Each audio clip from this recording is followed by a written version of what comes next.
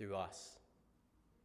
Lord, we're amazed by this fact, and Lord, we are awed that you would choose such an ordinary people, such an ordinary means to display your goodness, your justice, your mercy, your compassion.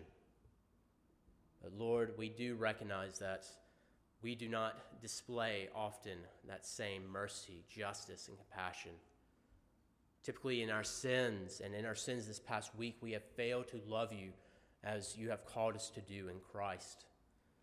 But Lord, we take comfort knowing that we are not forsaken in our sin, because we have a Christ who intercedes for us at this present moment, who is able to save to the uttermost all those who come to him in repentance and faith. And Lord, it's in that union with Christ that we are able to come before you and that we delight. But Father, we ask now, as your covenanted, Christ-united people, we pray earnestly and fervently for those in need. In particular, we think of Pastor Wynn. Lord, we do ask that you would continue to have your sovereign, gracious hand upon him, that you would heal his affliction in whatever capacity that looks like.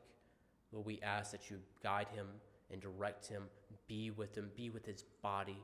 Lord, we ask that you would heal his body through various means of the medical professionals at St. Dominic's, and through the various other means that he has through his family, in their prayers, and also for their encouragement, and also their medical expertise as well. Lord, we just ask that you would preserve this precious saint of ours, for you have used him for 20 years at this time, and Lord, we still need him for another 20 more. Lord, we ask that as you heal him and guide him, that you direct him, and that you would build him up, but not only physically, Father, but Lord, that he would count this as a trial set before himself from you, and that he would overcome it in faithfulness and integrity and in Christ-like humility, knowing that it is through his weakness that your strength is magnified. Father, please be with our servant. Magnify your strength in him through his weakness. And Lord, may he arise in the presence of God this morning as we plan to do so ourselves. Lord, please be with us all now at this time. We ask this in your Son's holy and perfect and gracious name. Amen. We will read from Ezekiel chapter 4 this morning, the whole chapter, Ezekiel chapter 4. Ezekiel chapter 4, verse 1. And you, son of man, take a brick and lay it before you, and engrave on it a city, even Jerusalem, and put siege works against it, and build a siege wall against it, and cast up a mound against it. Set camps also against it, and plant battering rams around it, all around. And you, take an iron griddle, and place it as an iron wall between you and the city, and set your face toward it, and let it be in a state of siege, and press the siege against it. This is a sign for the house of Israel. Then lie on your left side, and place the punishment of the house of Israel upon it. Put the number of the days that you lie on it, you shall bear their punishment.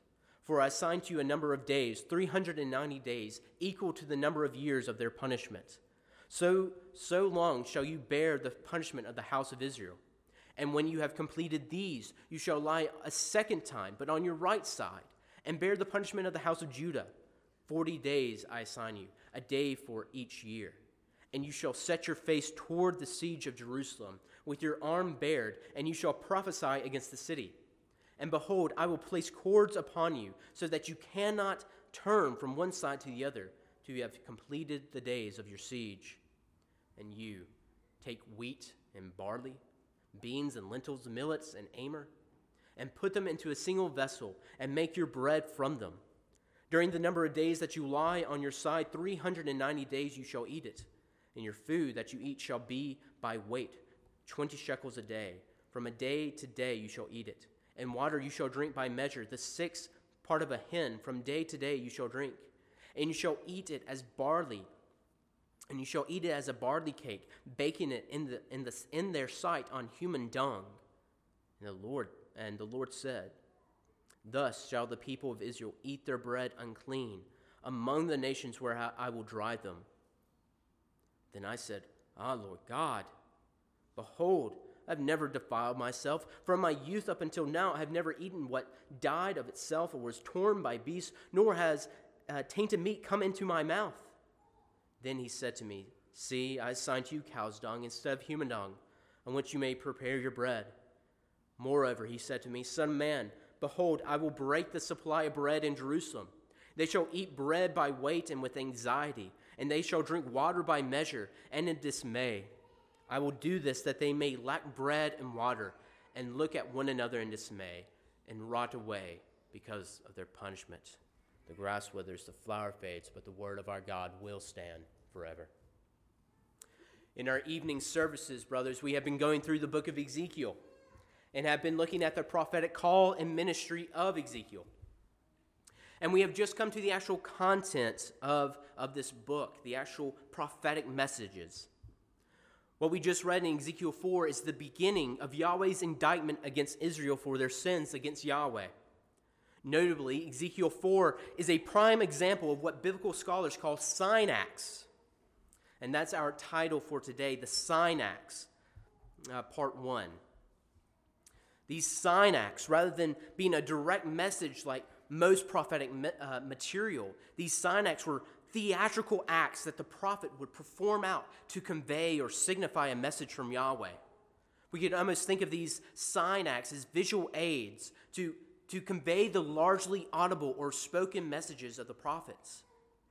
For this morning, the main message of chapter 4 is to communicate what the siege of Jerusalem would look like. And we have three main components of this message, and these will be our 3 points for this morning. We have the display, verses 1 to 3, the duration, verses 4 to 8, and the dinner, verses 9 to 17. So the three components of the siege of Jerusalem is the display, the duration, and the dinner. So for our first point, we have the display, verses 1 to 3. The first message that Ezekiel was going to speak on behalf of Yahweh was the siege of Jerusalem. Remember that the primary audience of Ezekiel were exiles from Judah and Jerusalem. And Jerusalem was the capital city of Judah. As exiles in a far-off land, they couldn't just look over and see what was going on in their hometown. Nor did they have a direct line of contact from Jerusalem to keep them informed of what was happening after they had been exiled. And at this point in Jerusalem's history, Jerusalem had already been conquered by Nebuchadnezzar, but Nebuchadnezzar put Zedekiah, a puppet king, to rule on his behalf. So it was during this turbulent period of warfare and political instability in Jerusalem that Ezekiel would begin his ministry thousands of miles off in Babylon. And the content of Ezekiel's early ministry would deal with Jerusalem in particular, as we will see today and next week. For Ezekiel's homesick audience, for those who long to see and hear a word about Jerusalem, any word from God about Jerusalem would surely be met with eager anticipation. But as we've seen, and as a prophetic messenger, Ezekiel was commissioned to speak God's word, not their word or his word. And God's word to Ezekiel and his audience was a message of judgment against Jerusalem. For this stubborn and rebellious audience that Ezekiel ministered to, Yahweh commanded Ezekiel to use sign acts to effectively communicate his message of judgment. In verse 1, Yahweh commands Ezekiel, "And you, son of man, take a brick and lay it before you, and engrave on it a city, even Jerusalem." This brick would be closer to a clay tablet resembling a small personal chalkboard rather than like a masonry brick. It would have been more like a chalkboard. But inscribed on this chalkboard was a picture of a town with the name Jerusalem written upon it. We read in verse 2 that Ezekiel put siege works against it and built a siege wall against it and cast up a mound against Jerusalem, the inscription. He set camps also against it and plant battering rams all around this inscription, or maybe it's this idea of him drawing. We should understand this as Ezekiel writing or drawing a picture of Jerusalem under siege by foreign powers, which would be later revealed as Babylon. The exiles who would see Ezekiel's performance would understand that Jerusalem is going to be attacked because it is a weakened vassal state. As Zionists, these exiles vainly believed that Jerusalem was going to stand no matter what forces came against it. No matter what, Jerusalem was going to stand. Jerusalem was the city of God. Their theology would never allow Jerusalem to fall by God's hand. But then the dramatic piece of this display would come in at verse 3. And Son of Man, take an iron griddle and place it as an iron wall between you and the city, and set your face toward it. And let it be as a state in a state of siege, and press the siege against it. This is a sign for the house of Israel. Ezekiel would have this iron griddle, which was about the size of another large tablet or a large personal chalkboard, and he would place it between him and the depiction of Jerusalem under siege. We understand that this iron griddle is a barrier between Jerusalem and the prophet and the prophetic word of Yahweh. Furthermore, Ezekiel is to have an angered expression to communicate God's enmity with Israel. Ezekiel was to set his face as a siege against Israel, as a sign of coming war, as a sign of Yahweh coming for war against Jerusalem. At this point in Jerusalem's rebellious history, God's warning for the city, what we're supposed to take away from this, God's warning for the city was over. The iron griddle was placed, the iron wall was established. After all the infidelity to Yahweh and his covenant, after all the continued pleas to repentance, Yahweh would no longer listen, nor would he speak to Jerusalem. Yahweh had purposed to curse Israel for their rebellion, as he plainly declared in the Mosaic covenant, by a barrier being placed between Jerusalem and the prophetic word, and Ezekiel's horrific expression of anger and of judgment. Any Israelite should have known that this angered silence of God meant certain doom. The angered silence of God meant certain doom. Finally, notice who this message is for. The last sentence in verse 3 says that this display of Jerusalem's siege is a sign for the house of Israel. House of Israel is a general reference to the covenant people or the Jews.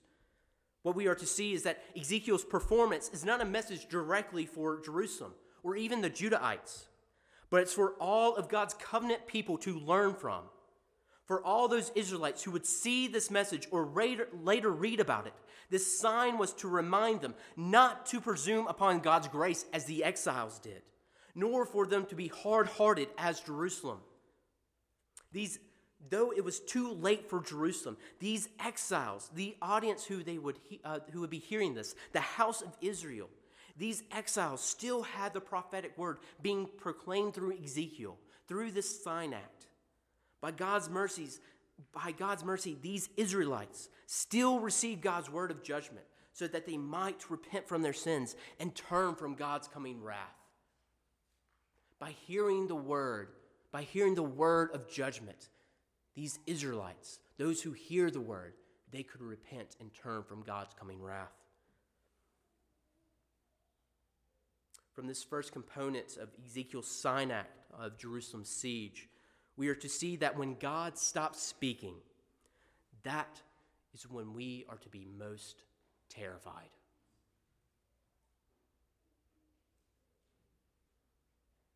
When God stops speaking, brothers and sisters, we should tremble. The display of Jerusalem's message, the display of Jerusalem under siege with no incoming word would drive home the idea of God's angered silence.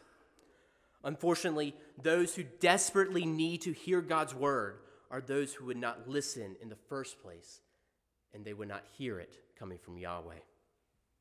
As in it was for Ezekiel's day, so it is for ours, brothers. I tremble to say this because we have many visitors. But again, as Ezekiel any gospel minister, any minister of the word, anyone who preaches or presumes to preach God's word, we must preach it all. And so visitors, for those who I do not know and who I've only had a friendly welcome with, I have some questions. And for brothers and sisters here today, for those who play still in your sin, I have a probing question for you. As in Ezekiel's day, so in ours. There are those who sit among us now, at this moment, who have not professed faith in and allegiance to Jesus Christ. There are those who have grown up in this church and still cling to their sin. There may be visitors or members who come through our doors, who come to church out of a mere obligation to their parents or to a girlfriend or boyfriend, husband or wife. There may be those who are curious about the faith, but haven't made that decision to go all in or not. There are all kinds of people who come in and out of the church, but far too often such individuals come into the church for a time. They play around in our house, brothers, and they end up leaving for good because either they grow up or they grow out of the faith. They break up with that girl or guy. They finally get bored with us and move on to something more interesting or satisfying. Brothers, for those who stand in apathetic or outright rebellion against Christ, they come in here, they play around, and once they decide they're done, they are never seen again. Unfortunately, this is the most dangerous spiritual attitude to exist in the modern church. You see, folks like this, they play with repentance. They play with the message of repentance like kittens in a ball of yarn, batting it around with amusement and not taking it seriously. They do not take the personal call to repent as immediate and urgent. But if one refuses to repent and forsakes the hearing of God's word of repentance, of hearing the gospel, brothers, friends, you need to know you are not promised to hear it again. Far too many sinners presume their next day, like the exiles presumed Jerusalem's security from God's wrath. They assumed it. Presumption and delay over the message of repentance is the height of folly. And yet, so many of us fall into it. So many sinners clutched into eternity because of folly. Brothers, it is not a ball of yarn to play with. It is a bomb burning down its fuse. God's message of repentance must be heeded. Turn from your sins, brothers and sisters. If there is any wayward way about you, God knows. God sees. Repent. For those who forsake Christ and his gospel, for those who despise the glory of the Son of God incarnate, repent. He will bring condemnation.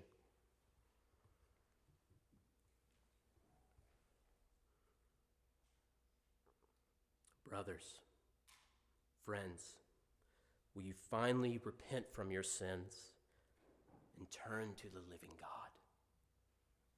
Unless one stops playing with sin and forsaking God's message, you will die in your sin. If you forsake the gospel and its call of repentance from sin, then you will bear the penalty of your sins, which is eternal condemnation. You may never hear this message and call to respond again. Brothers and sisters, friends and family, do you know the gospel of Jesus Christ? Christ is the God-man who came to save sinners, lived a perfect and righteous life in the sinner's place, and bore the penalty of sin for all those who will repent and trust in his provision. By repenting from your sins and uniting yourself with Christ through faith, his righteousness becomes your righteousness. by being united to him. You are called to forsake your sin and rebellion and to live in joyful harmony with your Creator. But this joy requires you. It mandates you to kill the sin that you may love now. Friends, this may be the last time you sit under the message of repentance, to turn from sin and to turn to Christ. Friends, you know the proper response. Repent and you will live. Don't tinker. Don't play with God's warning. Brothers and sisters, don't play with that secret sin of yours. Repent. Repent. Respond in humbled repentance and turn to the Christ who can save you from your sin. Do not play. Respond in faith, brothers.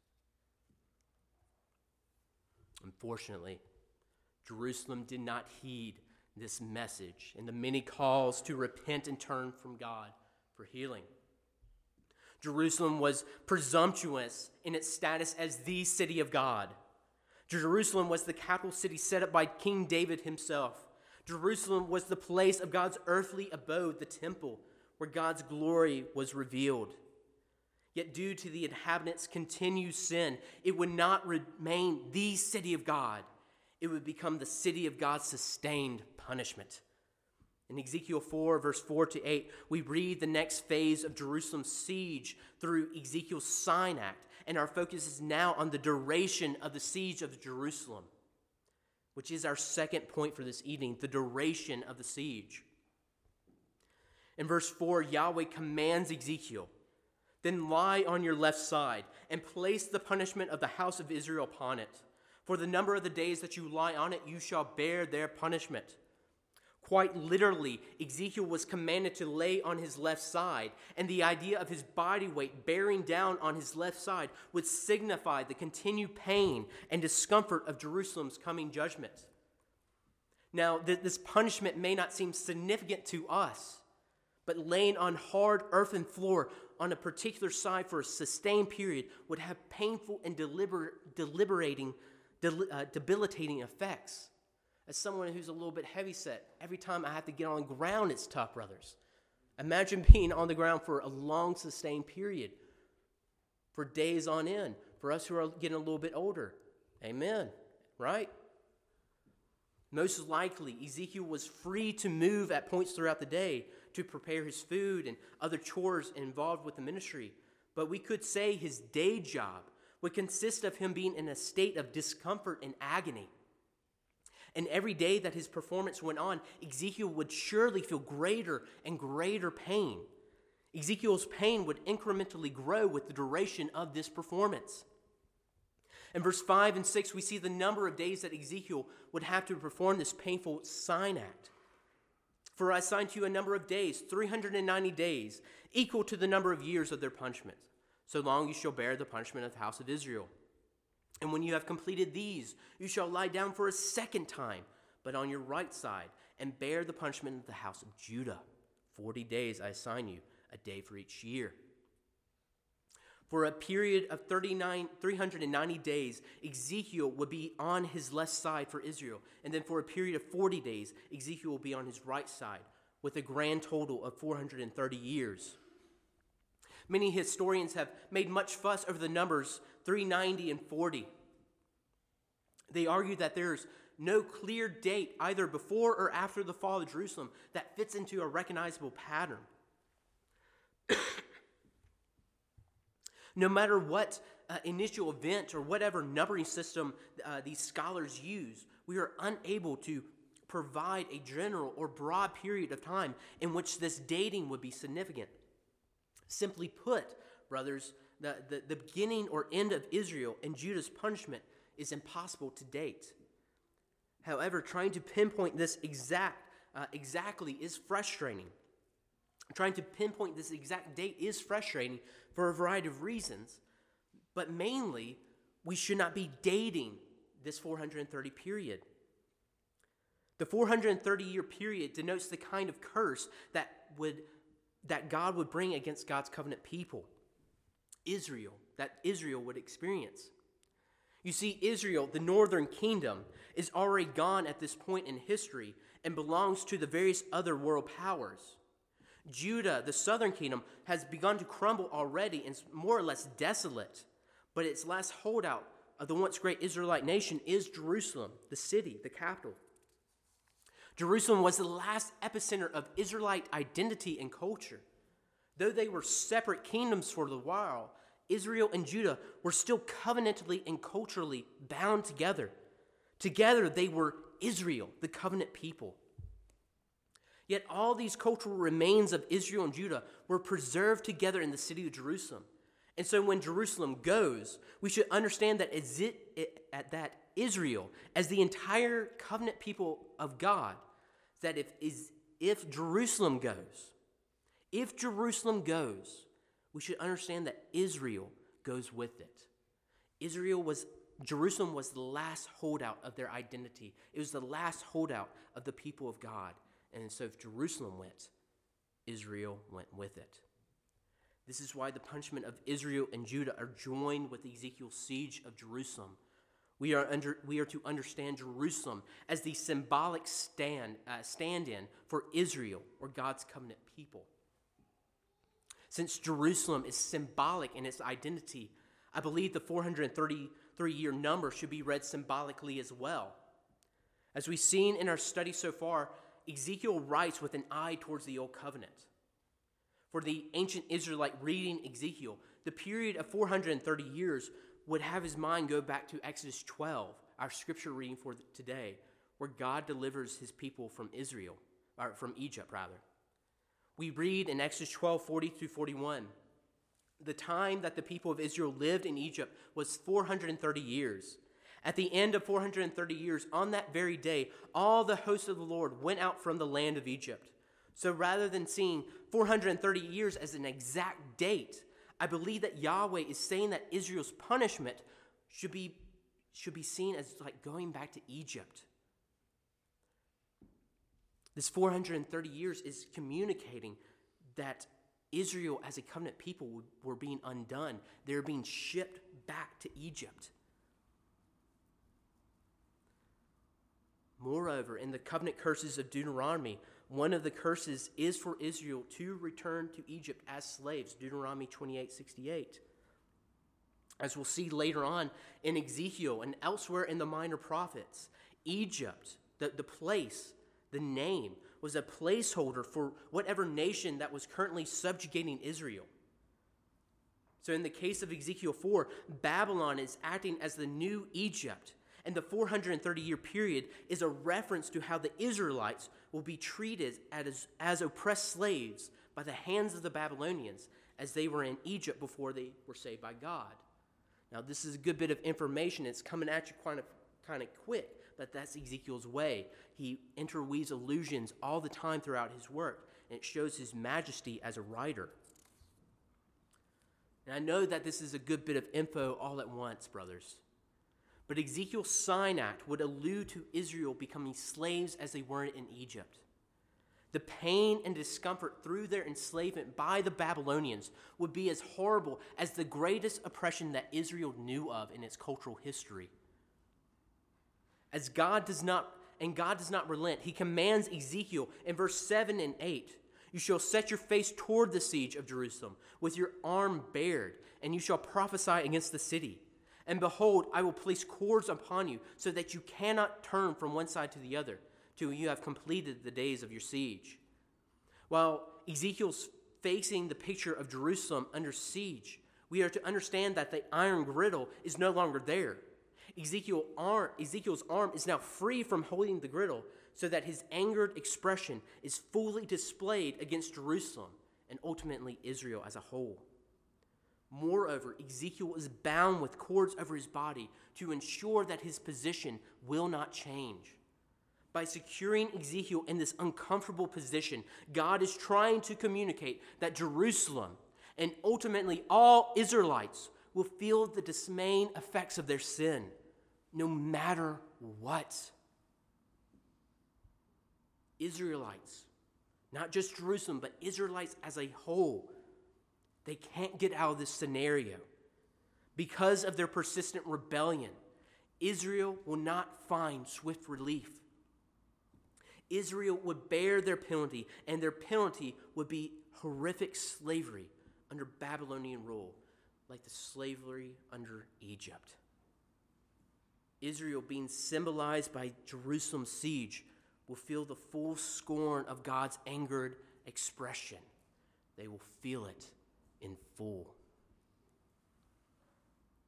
I could say more on this point, brothers, but I believe it would be better if we understood it in context with our next and final component in Ezekiel's final portion of the Sign Act, the dinner. The dinner. In verses 9 to 11, Yahweh gives Ezekiel a very specific diet of small portions of wheat and lentil-based bread with a pint of water per day during the 390-year period of Ezekiel's Sign Act. One possibility for why the text only mentions the 390 number is that the number 40 is a period usually dedicated to things being consecrated, such as Israel in the wilderness and the earth consecrated during the flood. As we can see, this bread was the furthest thing from being consecrated as holy. In verses 12 and 13, Yahweh commands Ezekiel to bake this gross bread, in an unusual way so that it communicates Jerusalem's future unclean status. Verse 12, and you shall eat it as barley cake, baking it in their sight on human dung. Children, that is a fancy word for poop. You're welcome. Sorry, Bridget. And the Lord said, thus shall the people of Israel eat their bread unclean among the nations where I will drive them. By baking with human dung or feces, the bread would become unclean or impure. But this unclean meal would become Jerusalem's main diet due to them being forced out into the nations where defilement and ceremonial impurity were the way of life.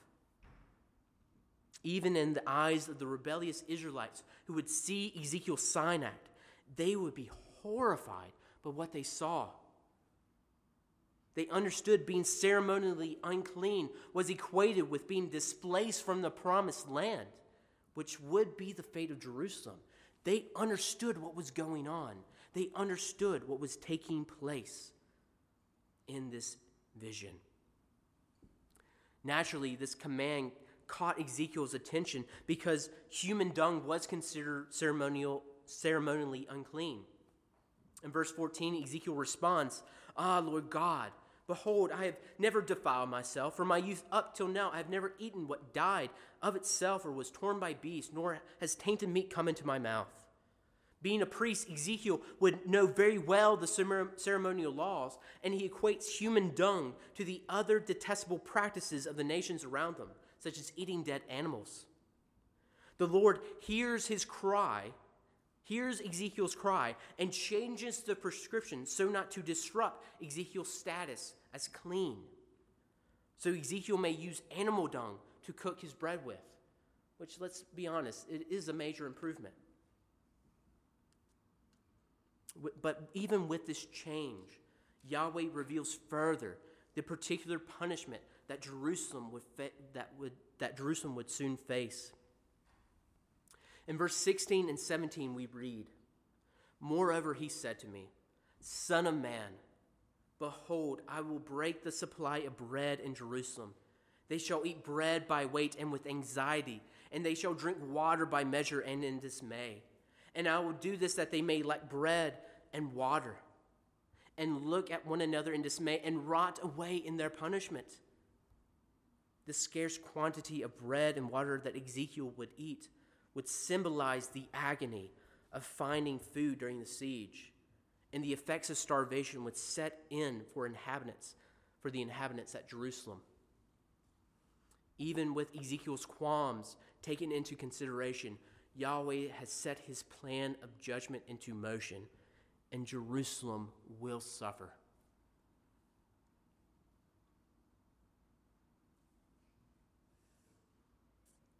With this point, It's important to emphasize, brothers, with this point and the prior point, it's important to emphasize that the events depicted in Ezekiel 4 were real, tangible events that would soon be afflicting Jerusalem. We've talked about much about symbolism today, and I know it's a good bit confusing, just a flyover reading, but we talked much about symbolism in today's sermon. Though there is much symbolic language to describe Jerusalem's eventual destruction, and that Jerusalem acts as a symbol for all the people of Israel, we must never lose sight. We must never lose sight that these were real events that would take place in the real world. Jerusalem's fall would symbolize the complete judgment of Israel, but Jerusalem and its inhabitants would still experience real agony in themselves. And at this same point goes for Ezekiel's Sinai ministry as well. Though his actions were largely symbolic, Ezekiel's ministry would cost him much physically. For example, Ezekiel was to literally lie on his side for a period of 430 days, and in this period, he would have a very limited and strict diet of lentil wheat bread. This performative act would signify or visually aid the message from Yahweh, but this act would still involve suffering on the part of Ezekiel. Moreover, Ezekiel would suffer by being bound to the floor on one side for long periods at a time. So Ezekiel's sign acts were not only or merely performances to get Israel's minds involved. When dealing with cursings or judgments, his sign acts were often real, flesh and bone subjugations of the prophet to communicate a greater reality of suffering beyond and behind what was actually taking place. A question that should come to us is why God would command Ezekiel to communicate in this painful way. Why in the world, other than in just God's sovereign omniscience, why in the world does God choose to have Ezekiel communicate his message in this painful and harmful way? Why did Ezekiel have to suffer? Well, we can press this question even further.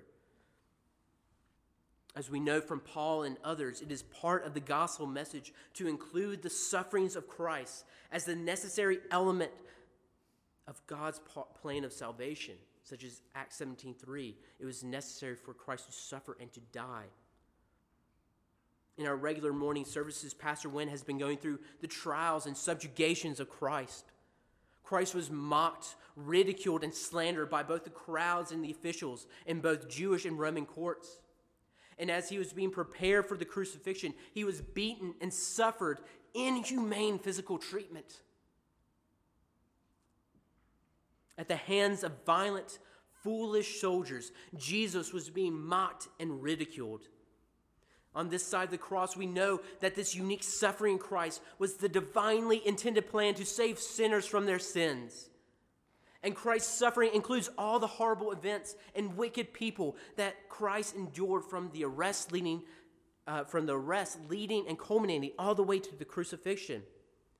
The arrest and the unjust trials of Jesus, the disdain of the crowds and the officials, the severe physical trauma were all the necessary elements of suffering that culminated in the greatest act of suffering, which is the crucifixion of Christ.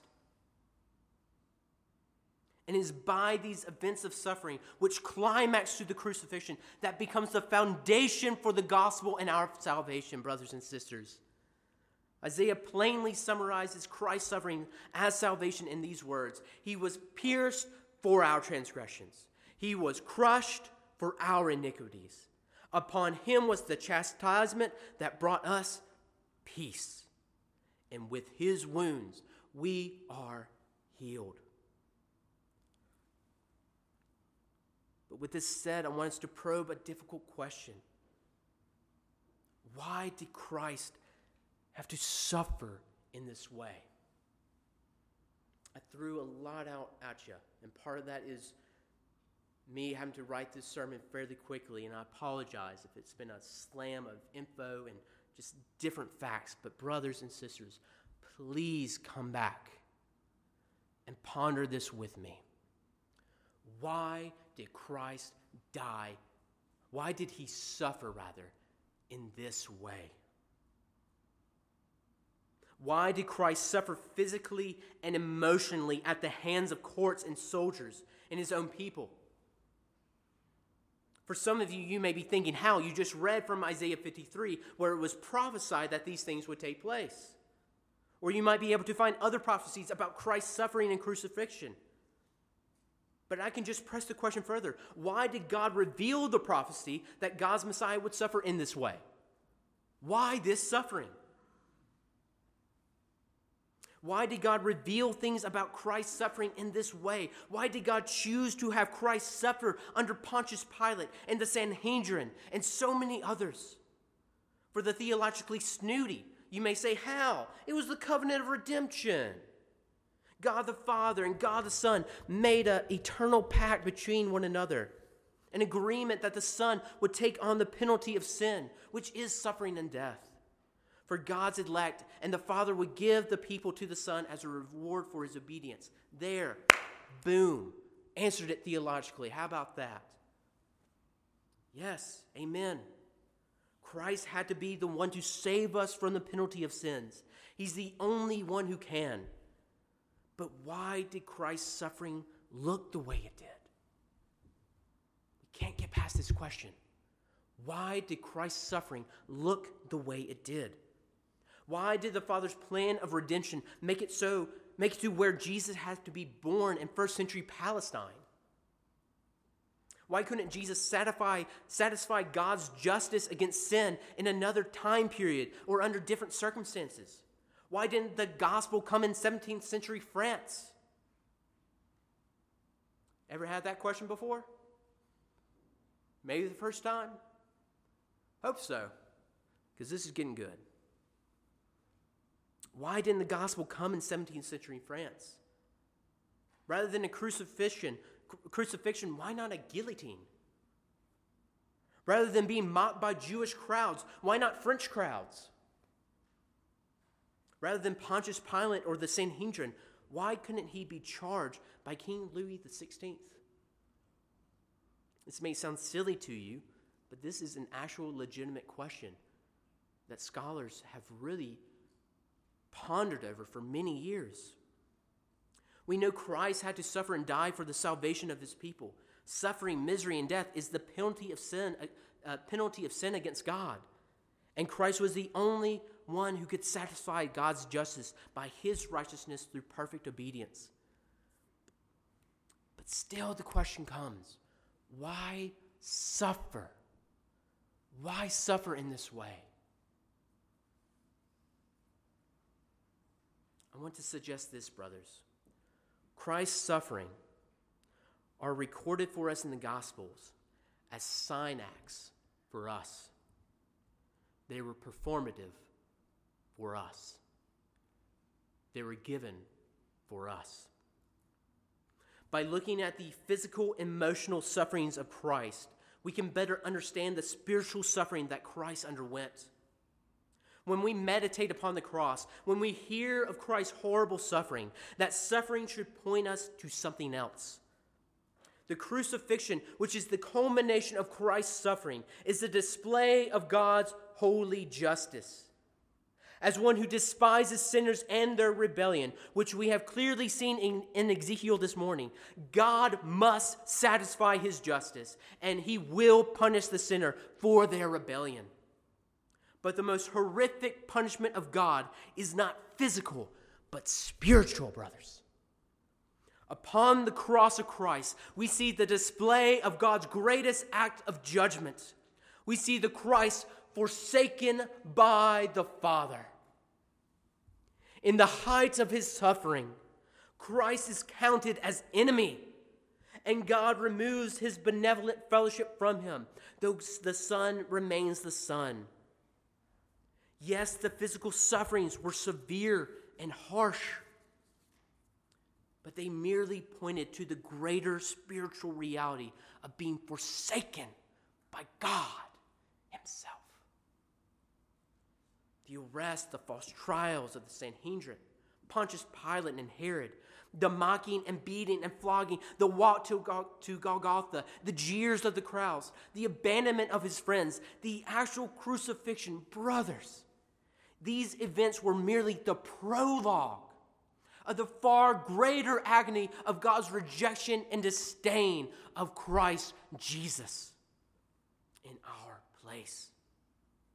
These events surrounding the suffering that Christ underwent act as a symbol for the true importance of the cross. These sufferings pointed to the greater suffering of Christ.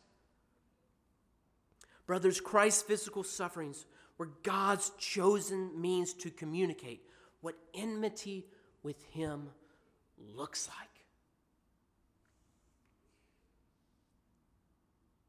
Enmity with God looks like derision, mocking, flogging, crucifixion, bloody palms, bloody head, bloody forehead, disdain, cruelty, rejection. He suffered, but he suffered for our sake to help us understand what he truly put upon himself. The punishment that Christ bore for us was not merely physical, brothers. That was a foretaste of what was truly happening upon that cross. On that cross, though the Son still remained the Son, Christ the God-man bore God's wrath for you and for me.